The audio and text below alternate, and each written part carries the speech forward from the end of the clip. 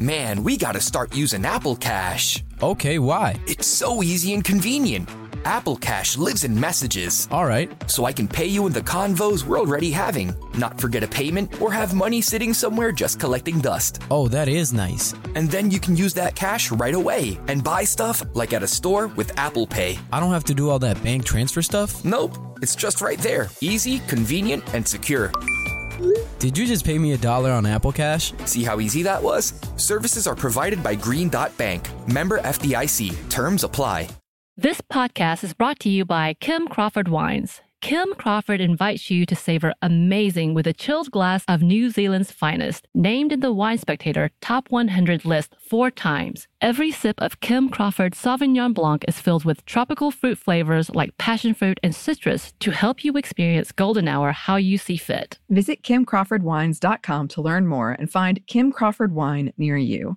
Savor amazing. For those 21 and over, please savor responsibly. Constellation Imports, Rutherford, California. This episode is brought to you by PNC Bank, who believes some things in life should be boring, like banking. Because boring is safe and responsible, level-headed and wise. All things you want your bank to be. You don't want your bank to be cool or sexy. Sexy is for 80s hair bands, not banks. That's why PNC Bank strives to be boring with your money so you can be happily fulfilled with your life. PNC Bank, brilliantly boring since 1865. Brilliantly Boring Since 1865 is a service mark of the PNC Financial Services Group, Incorporated. PNC Bank, a National Association, member FDIC.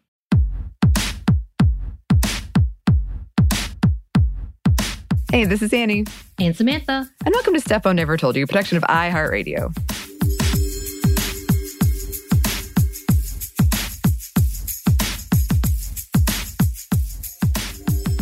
And welcome to today's episode, which is, again, featured by me and my moment in life. Okay. And so, therefore, I'm going to reflect with y'all because I've had some thoughts in my head. Yeah. And if you've been around, you know that I've been needing to do something. I think I was like, I need some big change. Well, I've actually been looking at purchasing a home recently, and not just because I'm having a midlife crisis or a crisis at all, but actually for living reasons because, you know, rent is bad, it's Atlanta, everything is skyrocketing, and we're trying to make life choices that are smart. Yeah. But damn, capitalism sucks. Indeed. Indeed, it just does. saying, Mm-hmm. just saying. Mm-hmm. And y'all, it's a whole endeavor. I'm sure many of you have already passed this threshold of trying to buy a house. I feel like it's called adulting. I'm not good at it. I think I tweeted recently about the fact that I actually had an anxiety attack after having a real conversation with a professional about purchasing a home. Still thinking about it makes my heart flutter a bit. And there's so much to do. And to be honest, part of this is like, what if, you know, scenarios, like trying to create the best case scenario for myself, not going in too much debt, not going overboard, finding something that I love, all of these things. And one of the things I've been trying to plot, Annie, I know you're very well aware, is trying to have all my ladies in an area with me. Because that's something that I've been thinking about a lot. In college, I had this, and I don't know if you did.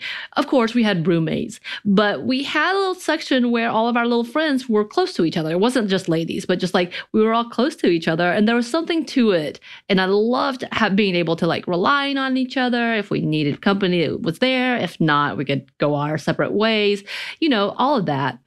And again, you know, I'm like, what would it look like if we try to make a community of our own?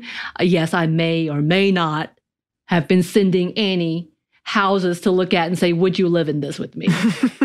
It's definitely, you did do that. Absolutely. That you did. So I do have a partner that we will be moving in together officially. But I was like, Annie, if we got a basement apartment, would you come and hang with us? And I've seriously been sending her pictures of like, look, this could be your place. It's true.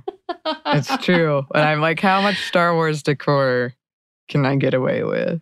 I said all of it. It's your spot. It's your spot. And to be honest, like it's been a thing that we've talked about a lot. Caroline from Unladylike and previously from Stuff Mama Never Told You. And I have been talking about it for a while. We're like, man, it would just be nice to be close to each other, but separate from each other, wouldn't it? Yes. Yes, yes, yes. And especially during the quarantine when we were self-locked down because Atlanta wasn't doing that necessarily. It was kind of like, it would be nice to be able to like just sit across porches and yell at each other. Yeah. Just, have a porch. Right. Again, so this made us start wondering, could it be possible to create our own communities? And we know there are some, and we're going to talk more about it. But before we start, Annie, if you could create your own community, what would it look like? So as you said, we've talked about this a lot before, and we've talked about it on the podcast, and several listeners have written in and said that this idea really resonated with them, that they've thought about it too, and they gave excellent reasons why. Some like societal and pressure reasons and some just fun reasons. So I have thought about this for a while and I have a pretty good vision in my head, but it's like, in movies when they have that like flashback scene where you're remembering the better days and the light is kind of soft, the focus is soft and bright. So like I have this general vision, but it's not, I haven't honed in on all the details, but some key things I know. I want a garden. I want like a functioning, beautiful garden. That we all contribute to in one way or the other, because I think you can help out in various ways. As you said, I want together but separate. I want everyone to have their own spaces and even maybe their own kitchens or either a huge-ass kitchen. Right. Huge.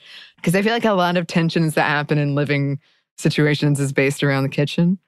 So I want a big kitchen. I want it to be somewhere that has a lot of like greenery and maybe trails around. We can walk. I want to be able to see stars at night, like a lot of stars.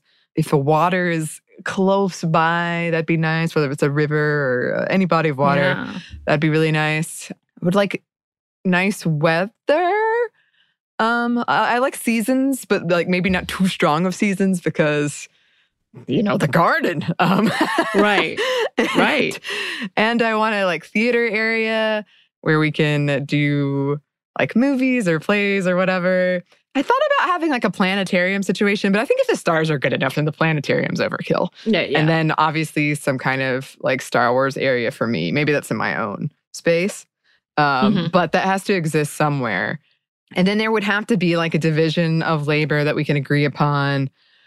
All those like logistics that I really didn't get into in this like soft focus, beautiful, idealized version. But there would have to be like some type of leadership thing and a place to air grievances. I like it. I don't want it to fall apart. This is really good. Yeah. You've gotta address those things, or else like the seeds of annoyance will sow, and then the whole thing falls apart.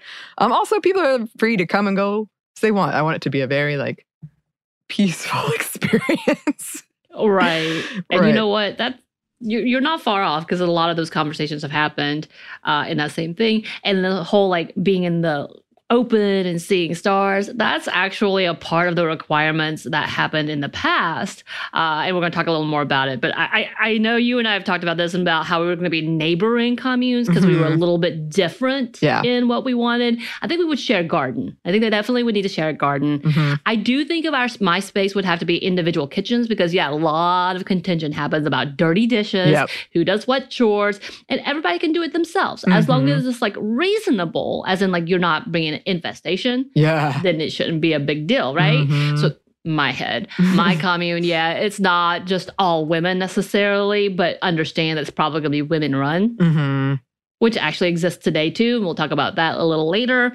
I really like the idea. Honestly, it's more about, not necessarily commune, but the community, meaning we live there, but we go and do our own thing. We can sustain there, but we're also able to go buy Doritos if we want it. There's no shame in bringing that in. Yes, of course, I will need my TV so I can keep watching all of my episodes on repeat. Wi-Fi. For my trauma. Wi-Fi important, yes. And also, we would have therapists on hand. That was definitely another part to that, is that you need to do therapy, whether it's once a month check-in, how are things going, or once a week. Let's get down to it. Like, that's my other big part to that. If you want family, wonderful. We'll have that worked out. I feel like we should create our own schools because I don't love what's happening in public schools, especially in the South right now, with also giving livable wages for teachers and therapists. So just saying. Just saying. Maybe bring in my own doctor team too, like my own little healthcare team. Yeah. So that everybody gets access to healthcare that is communal as well. Yeah. It's funny because we briefly discussed this beforehand, very, very briefly. And Samantha was telling me all about her ideas. And I was like, where's the funding coming from? And she's like, don't ask questions. Don't worry about this. We got this. You're right. Like I said, mine is also a soft-focused, beautiful, idealized vision. I haven't hammered out the details. I mean, it may end up being like, yes, like as if we are in a socialist country, we would have not taxes, but we would fund freely. Like, okay, half of this, but knowing that this takes care of all of that, including education and being a community. Right. But that's a whole different conversation. It is. But yeah, so we do have all these ideas, but not necessarily true. But we also want to talk about and look at some of the past communities and some that are still here today and talk about what they looked like and why it was important for that time, and just talking about whether or not can they be successful, because they are kind of dying out. So a big chunk of them actually started in the 70s or late 60s, thanks to second wave feminism, which, as we know, didn't look great in the 1990s. And so a lot of went down. And maybe we should go ahead and put a content warning. We're not getting into any deep specifics about people, domestic violence or abuse or anything, but we are going to talk about them a little bit. We all are going to mention TERFs because obviously when we talk about all women, there's a lot of conversations to be had about it as well. So if any of these things are like, it's too controversial right now, I don't want to deal with it, I understand. Move on. Here we go.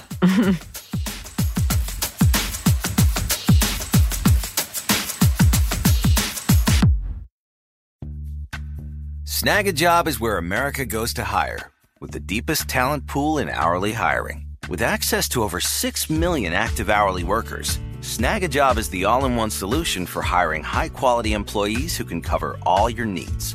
On demand, temp to hire, part-time or full-time. You name the position. Warehouse worker, retail associate, grocery store clerk, fitness trainer, baker, stylist, bellhop, podcast producer. Yeah, Snag a Job's got a worker for that. With our easy-to-use platform, you're able to seamlessly post and fill available positions quickly with a dedicated customer support team to provide all the help you need along the way. Kind of nice knowing you have a talent pool like that in your own backyard, right? Snag a Job is the partner you need to keep your business running smoothly. So visit snagajob.com or text SNAG to 242424 to talk to an expert. Snagajob.com, where America goes to hire.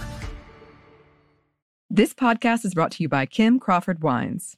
Life is busy. There are so many things on your to-do list with so little time to do them. And you're always thinking about others' needs before thinking of your own. Trust me, we understand. Kim Crawford does too. That's why they're inviting you to experience Golden Hour, your chance to reclaim your time and laugh with your favorite people, play your favorite song on repeat, gaze outside your window and daydream about your wildest dreams, or celebrate your victories. No matter the moment, you can savor it all with a chilled glass of New Zealand's finest. As the #1 ranked Sauvignon Blanc in the U.S., Kim Crawford has classic aromas of lifted citrus, tropical fruit, and crushed herbs to help you stay in a golden hour state of mind. Because golden hour is more than just time, it's whenever you want to savor amazing. Visit KimCrawfordWines.com to learn more. That's KimCrawfordWines.com to find Kim Crawford wine near you. Savor amazing. For those 21 and over, please savor responsibly. Constellation Imports, Rutherford, California. Tennessee just sounds perfect. Whether that's live music, the crack of a campfire, or kids laughing on an adventure. To start planning your trip, visit tnvacation.com. Tennessee sounds perfect.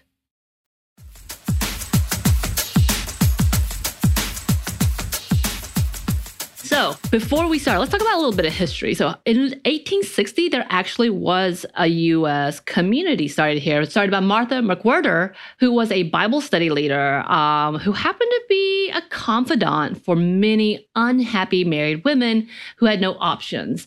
So during this time, of course, we know 1860s, even now, actually, in a lot of religious communities, it is frowned upon for women to leave their husbands, no matter how abusive, no matter how bad It was. And she would often be a confidant at these Bible studies, which she led for women, who would tell her about all of the bad things, a lot of it about alcoholism and their husbands being abusive, berating, or neglectful in general. And she would actually advise them and started off with like, well, cut them off. So she had these ideas. And today we'd be like, this is weaponizing some things, but she did what she had to do, literally teaching women what they had to do. They couldn't leave because at that point in time, especially in the community that she lived in Texas, they would not allow for divorce unless women proved that if they were to remain, they would die. And obviously, it was hard to do that because they would die. Right. And even with that case, they would still make them go back to their husbands after a while, after chastising the husband. Or they would say, yeah, you can get divorced, but you can never marry again. You are there to support your family, community, no matter what. You can't be married again. You have to sustain isolated, which was pretty difficult, saying that women could not earn money. If they did not have family to support them, they were in trouble. So she was trying to say, okay, do these things, trying to discipline the man to teach them a lesson. It did not work out too well. So eventually she was like, you know what?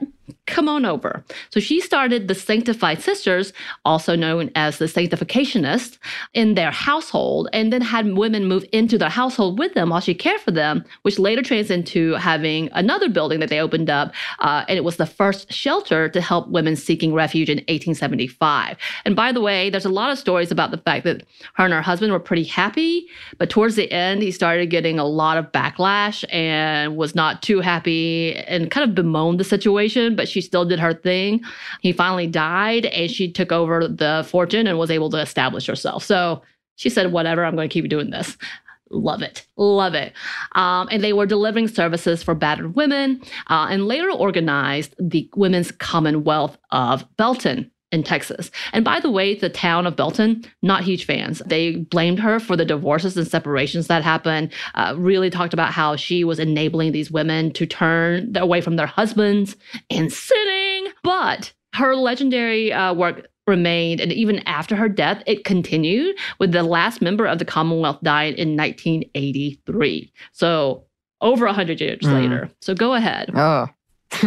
And as we said earlier, the 60s and 70s were prime years for a lot of these communities, and they were often referred to as, quote, going back to the land. So kind of your idea, as the communities were self-sustaining communities that would be placed back into the woods away from, quote, society, so people couldn't see them or even notice it existed. They were able to have their own gardens and have their own livelihoods without people interfering. And by the way, also the Commonwealth, the Women's Commonwealth, was so beloved that it kept going. And as in fact, some of our homes now, some of the communities reflect similar to what she had created.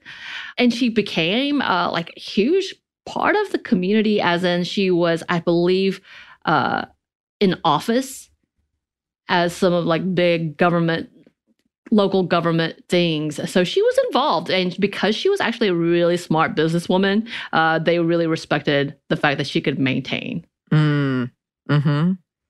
That's interesting. I think this idea of like going back to the land because it's almost like you're trying to get away from the toxic things in society. You're kind of like checking out from that aspect of it. So I find that interesting. So the historycollection.com says about these communities, quote, these were called women's lands, and that's women spelled WOMYNS, well, apostrophe S. You know what I mean. And many of them still exist today. They accept women of all races and religions. Some of these communes were specifically made to house lesbians. Other communities were meant to help women travelers who were brave enough to venture cross-country alone and needed places to stay where they felt safe. Considering how many women are still attacked and killed when traveling alone and staying in cheap motels, this kind of program would still be useful to this day. Many of these places are filled with small cabins and shacks, almost like a campsite, and all of the citizens have to do their part to help keep the community going. I'm sure there's past episodes about the women spelling WOMYN. Specifically, but during these times, they really were adamant that they did not want men as a part of their word, so MEN, and say they put the Y instead to show their own autonomy and not as part of the misogynistic, patriarchal idea of existing under man. So just that. So one of the biggest pluses for these communities is for the women who did not have children or other family members to help care for them as they grew older. And I think about this often, Amy, as someone who is childless. I'm like, oh my God, I'm going to be alone, which is what my mother's fear was for me. But communities like this allowed for women to grow together with others and not having to be alone. As in fact, the original members of the Women's Commonwealth were able to retire together, moving from Texas to DC because they wanted to grow that community and wanted to do it in the capital. And in the 90s, another group, Older Women's Co-Housing, had a similar idea where women living together, learning together, helping each other financially and emotionally. Of course, in the 90s, they were like, we don't want to be seen as feminists and hippies, so they tried to remove themselves from that conversation, even though their ideas were very feminist. Yeah. Just to go ahead and put that there. But yeah, this is something I think about too. I was like, getting older has been easier because I have a collective of friends who don't have children themselves and are able to be a little more accessible for me as a single person when I'm saying, hey, let's go get a drink or let's go hang out here. Because, you know, children are work. We get that. And children are beautiful and amazing. And I hope that never comes across that we are anti-children in any way. But we know that it's a lot of work. And we know there has to be a buildup. And we know that oftentimes in a family, heteronormative family, women carry the brunt and burden of the load by choice and sometimes not by choice. So that's something that we do talk about. But there's also that, hopefully, if you have a good relationship with these children, they will take care of you when you get to the point that you need someone to care for you, which, by the way, is horrifying as I'm aging. I'm like, oh my God, that's scary. But for those who have not had children, that's something we don't have. So if we don't have family, who takes care of you? Yeah. Yeah. That's definitely one of the appeals of the commune idea for me is like, I can be single, but there are people around. Yes. To help that care about me. And if I fall down, they can come and get me. Right. At least someone's going to come check up on me, which is a Sex and the City episode. Oh, wow. It all comes back to Sex and the City. Every time. Every time. Yes. Sure, we'll get to it, and I'll have more thoughts then. Yes. So we did want to talk more about some of the communities that exist today, but I don't know if you actually knew this. I did not know this. Arkansas has a chunk of women intentional communities, or sometimes I call them women communes. I guess communes have a whole different connotation sometimes. That's a whole different conversation again.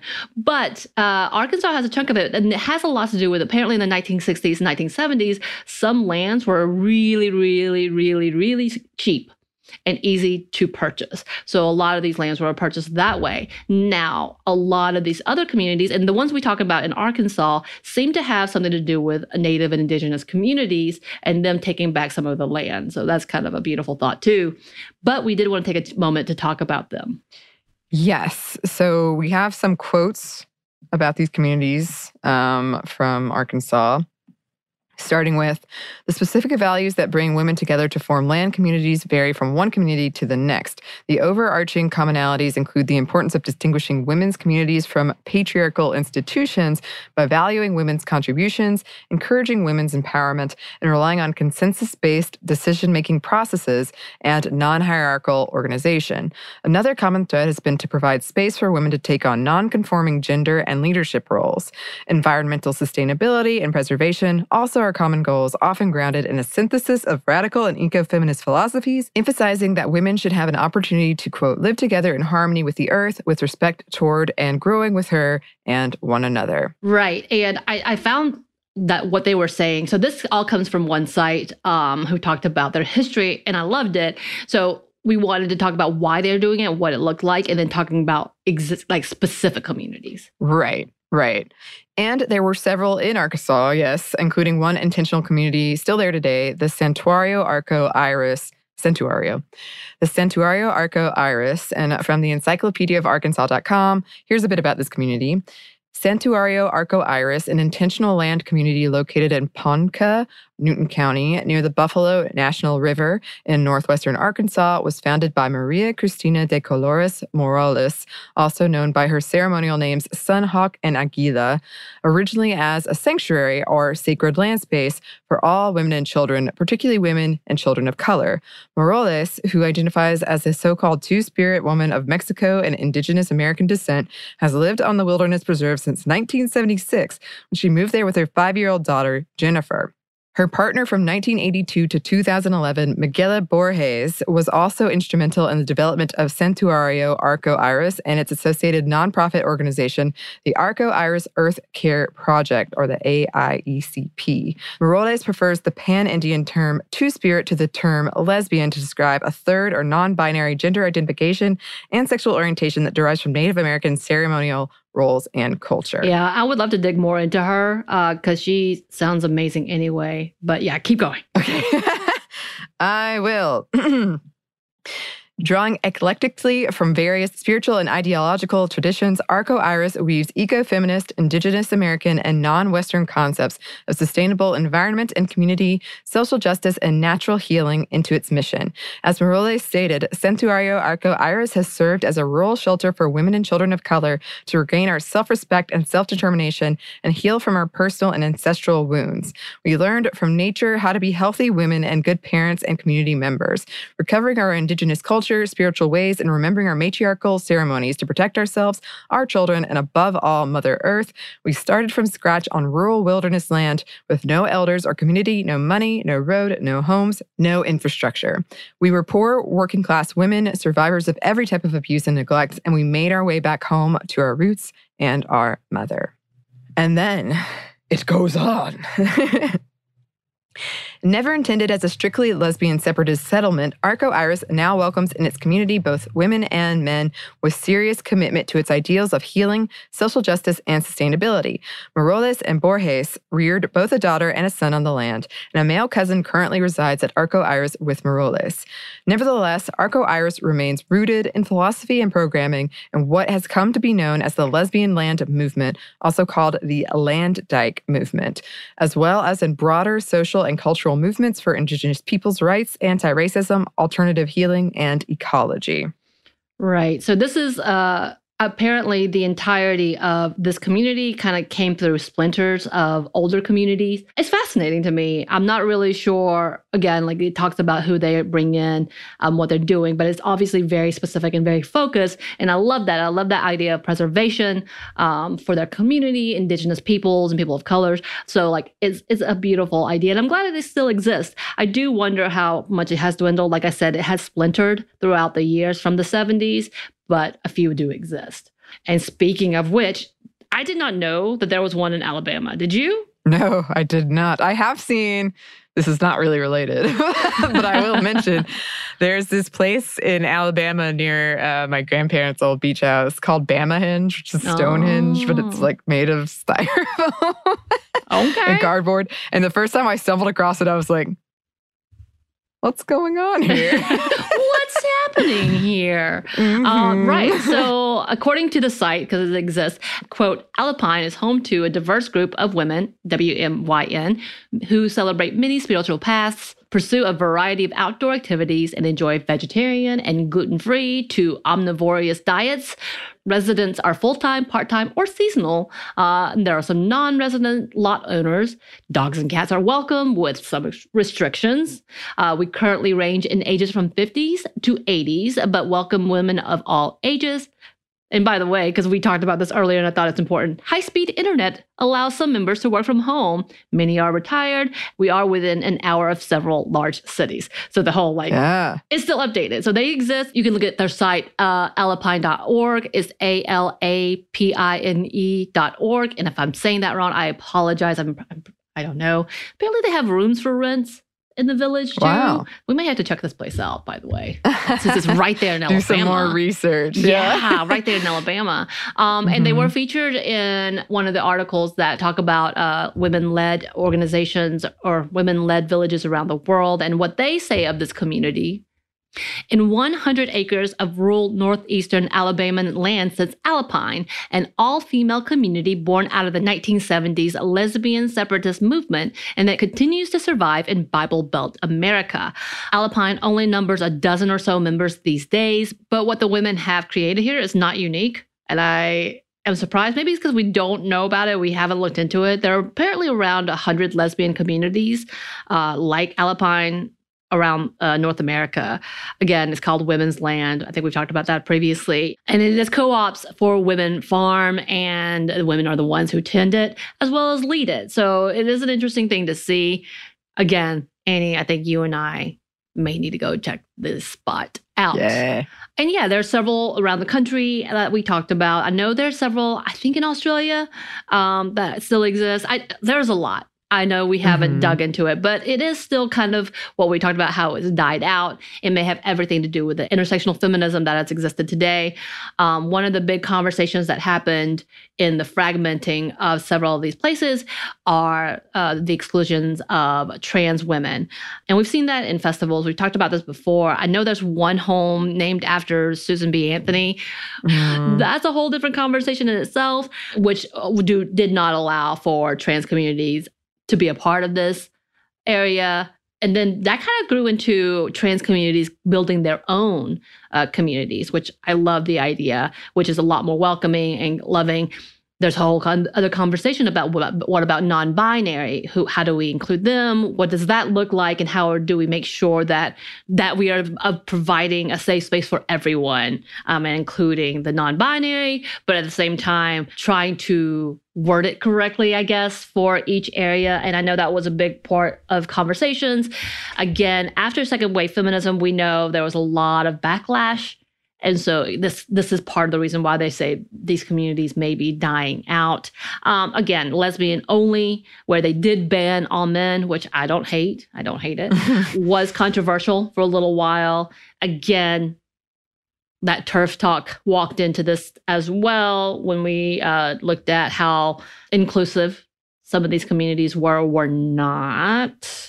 There was a lot of politics, unfortunately, in an area that didn't want a lot of politics.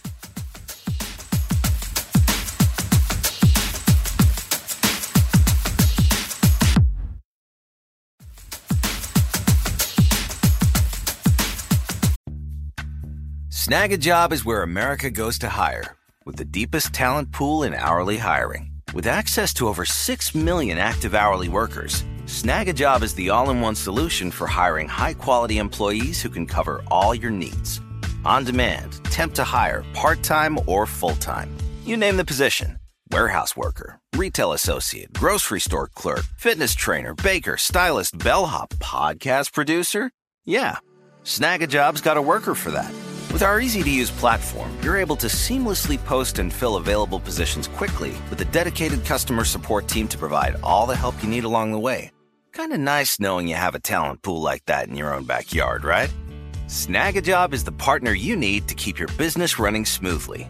So visit snagajob.com or text SNAG to 242424 to talk to an expert.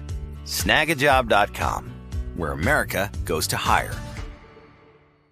This podcast is brought to you by Kim Crawford Wines. Life is busy. There are so many things on your to-do list with so little time to do them. And you're always thinking about others' needs before thinking of your own. Trust me, we understand. Kim Crawford does too.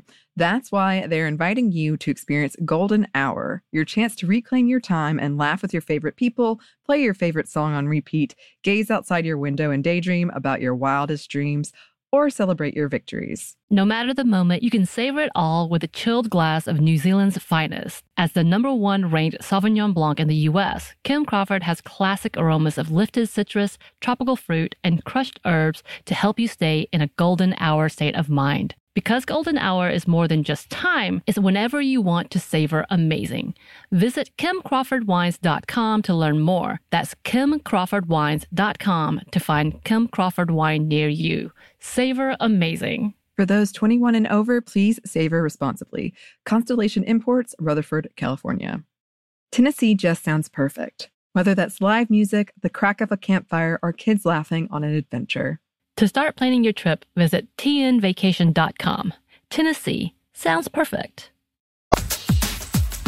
Just to put in here, I think for a lot of people, when you hear the word commune, which we've been using community a lot, but when you think of like the word commune, you associate, if you're like me, you associate with cult, or that at least there is the danger of that happening. And I happen to know 2 men who have talked to me about wanting to join a cult. See, I did it. I did it. I wanted to join a commune. And my immediate, clearly, reaction was, are you sure that's not a cult? Right. Which as we've said, I love this idea. But there is, I think, a part of it is like propaganda or media we've seen. I've watched a million horror movies. It is sort of like living outside of the patriarchal system. Right. So I think there's been a lot of that like paintbrush over it. And I guess it's been very successful. And that's not to say there isn't a danger, because if you have like a very, when they say cult of personality, like somebody who can be very persuasive and lead these things, and I don't know, because we also talked about that when we did Women in Cults, where it's a very fine line between what you're demonizing as a cult versus what is just living outside of the societal norms you're used to, especially like Western Christian patriarchal societal norms for us in specific. But I think that's an interesting part of this too, is that, these politics, as you say, have come into what we want to be these like, beautiful, kind of free, you can finally be yourself and be free and we can live in harmony spaces. But there's also that kind of like outside, like, what's going on here? Right. Right. And with all of that, there's this level of conversation. Yes, they were not only seen as communes, but because it was women ran, they were also seen as hippies, which for the longest time had a negative connotation to it. And it still does. It still does. So, like, people use that as jokes. Oh, are you a hippie now? Are you a hippie now? Right. Are you like patchouli? All these things, really ridiculous assumptions with being a hippie.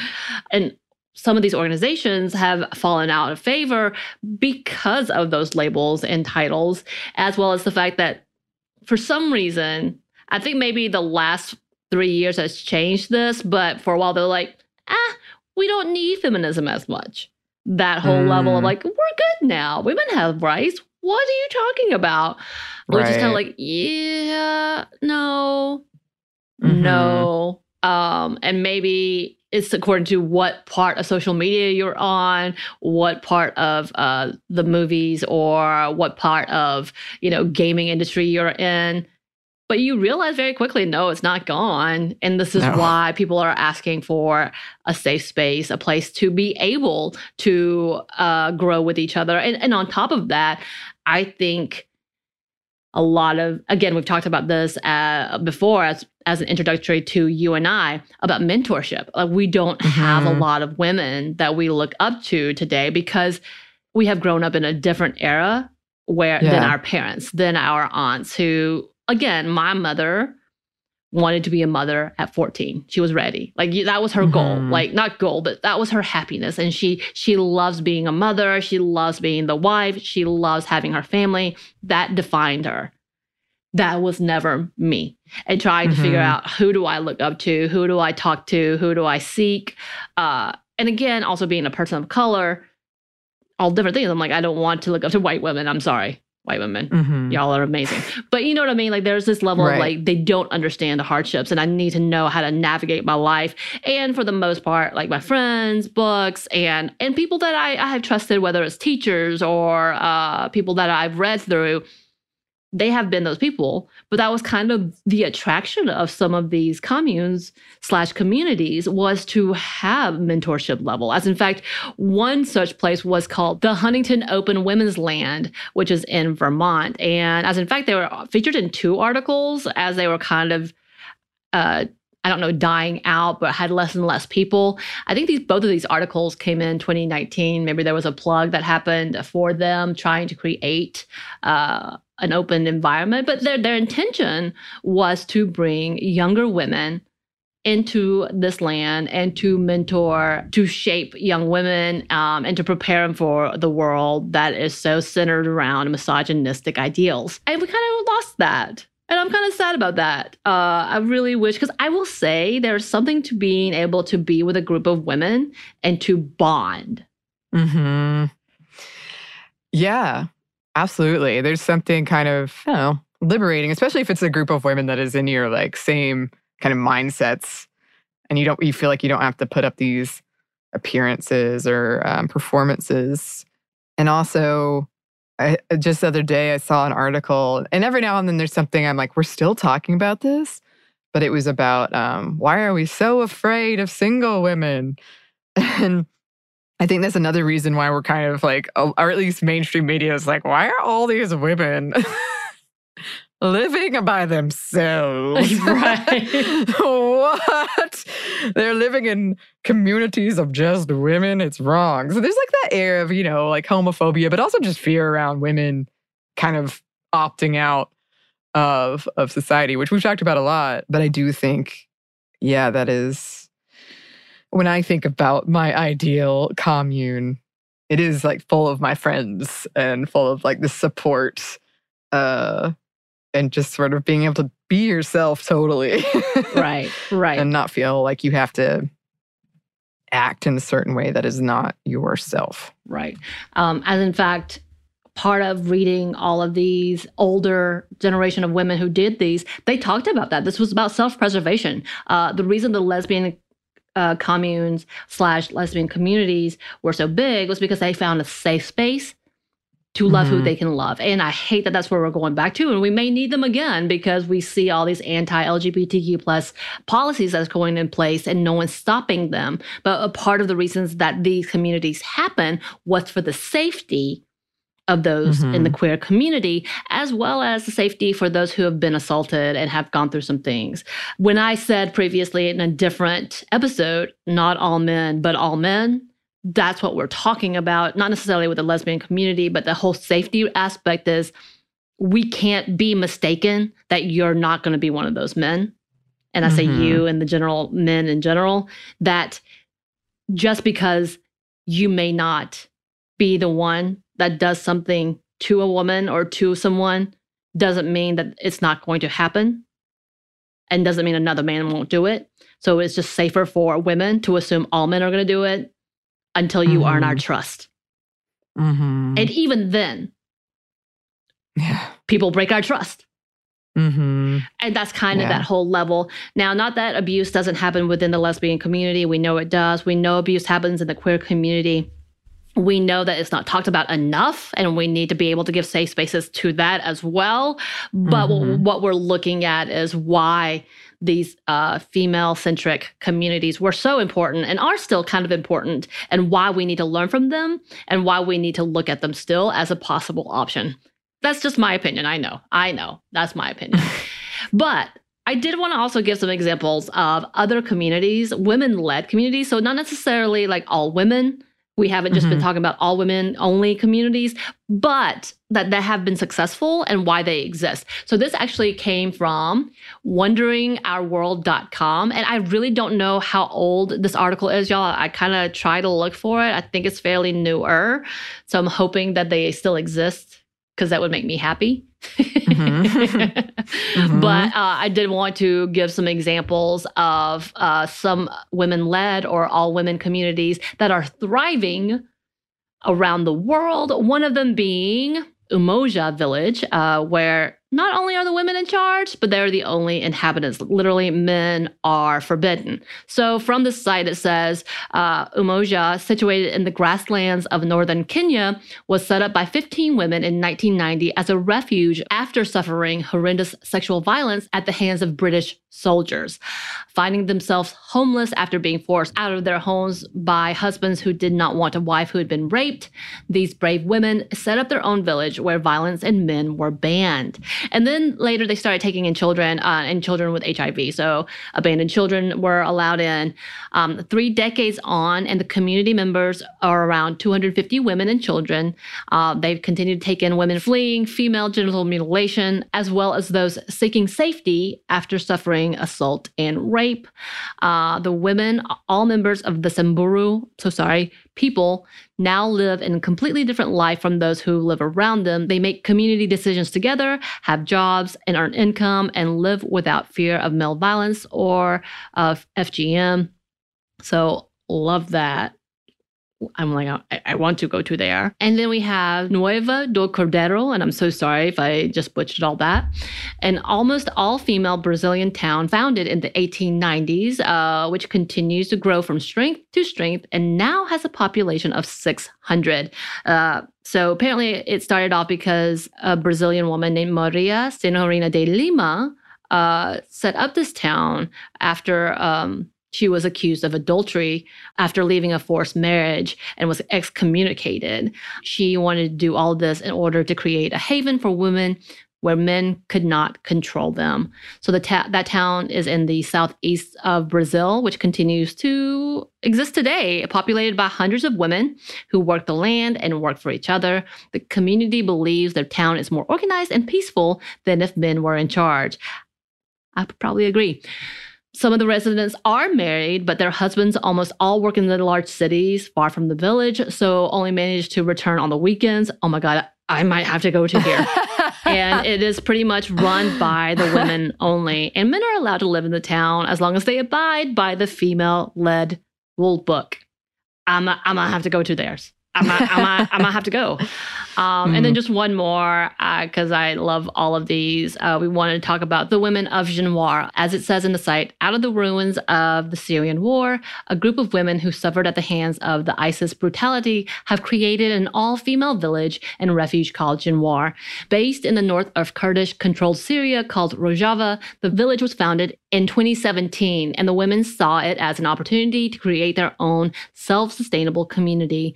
Living off the land, the women of Jinwar believe they must separate themselves from the male-dominated violence in the country and equality between men and women in Syria. And they did this in hopes that they could live the full to their life, the potential of their life. And they've had some few documentaries and seemingly are doing well. And I love to see it. Of course, this is obviously a very new, 5 years old at most. And yeah, I would love to hear more about how they have been able to sustain and continue in a war-ravaged area. I know we've talked about the Syrian refugees before, and I would like to see what is happening, but we're very limited. But we want to celebrate the fact that they were able to do so and taking control of their lives, because it's amazing. And we need so many more examples of that. Yeah. I mean, that's definitely been the theme throughout. And I think even when we heard from you listeners, because I know we mentioned it in, I believe, our Feminist Movie Friday on Thelma and Louise. Yeah, and we talked about that, of kind of them living outside of society. And, you know, that's kind of a whole, it's different, but related idea of there are these problems, there are these injustices that are written into our laws and our just society in general, as marginalized people and as women, as we've been talking about in here, and why it appeals to people to live outside of that, why this is an appealing idea for a lot of us, I think, is that. And we've seen that kind of thread throughout in all of these examples. And of course, as you said, as we said throughout, there are problems too. Like there's still, none of us are completely immune from this, like the biases we've been raised with. But it is very interesting to me to see these examples and to hear these like commonalities and why they exist, which also speaks to like a lot of issues we need to fix in society at large. But yeah, that's right. That is interesting. And like we said, we don't know exactly what all is happening in the world today, but if it continues, yes, Minty, I think we need to create our own community. Yes. Oh my gosh. You know what we need? Listeners, write in. What do we need? What is integral in the Sminty community? We need to know, what's your ideal commune/community?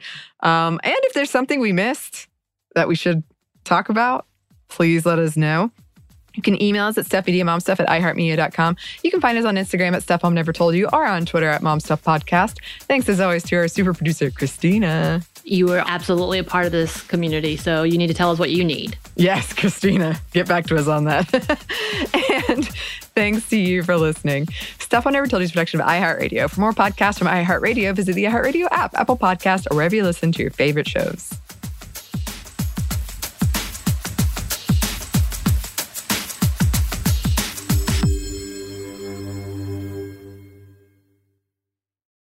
This podcast is brought to you by Kim Crawford Wines. Kim Crawford invites you to savor amazing with a chilled glass of New Zealand's finest, named in the Wine Spectator Top 100 list 4 times. Every sip of Kim Crawford Sauvignon Blanc is filled with tropical fruit flavors like passion fruit and citrus to help you experience golden hour how you see fit. Visit KimCrawfordWines.com to learn more and find Kim Crawford wine near you.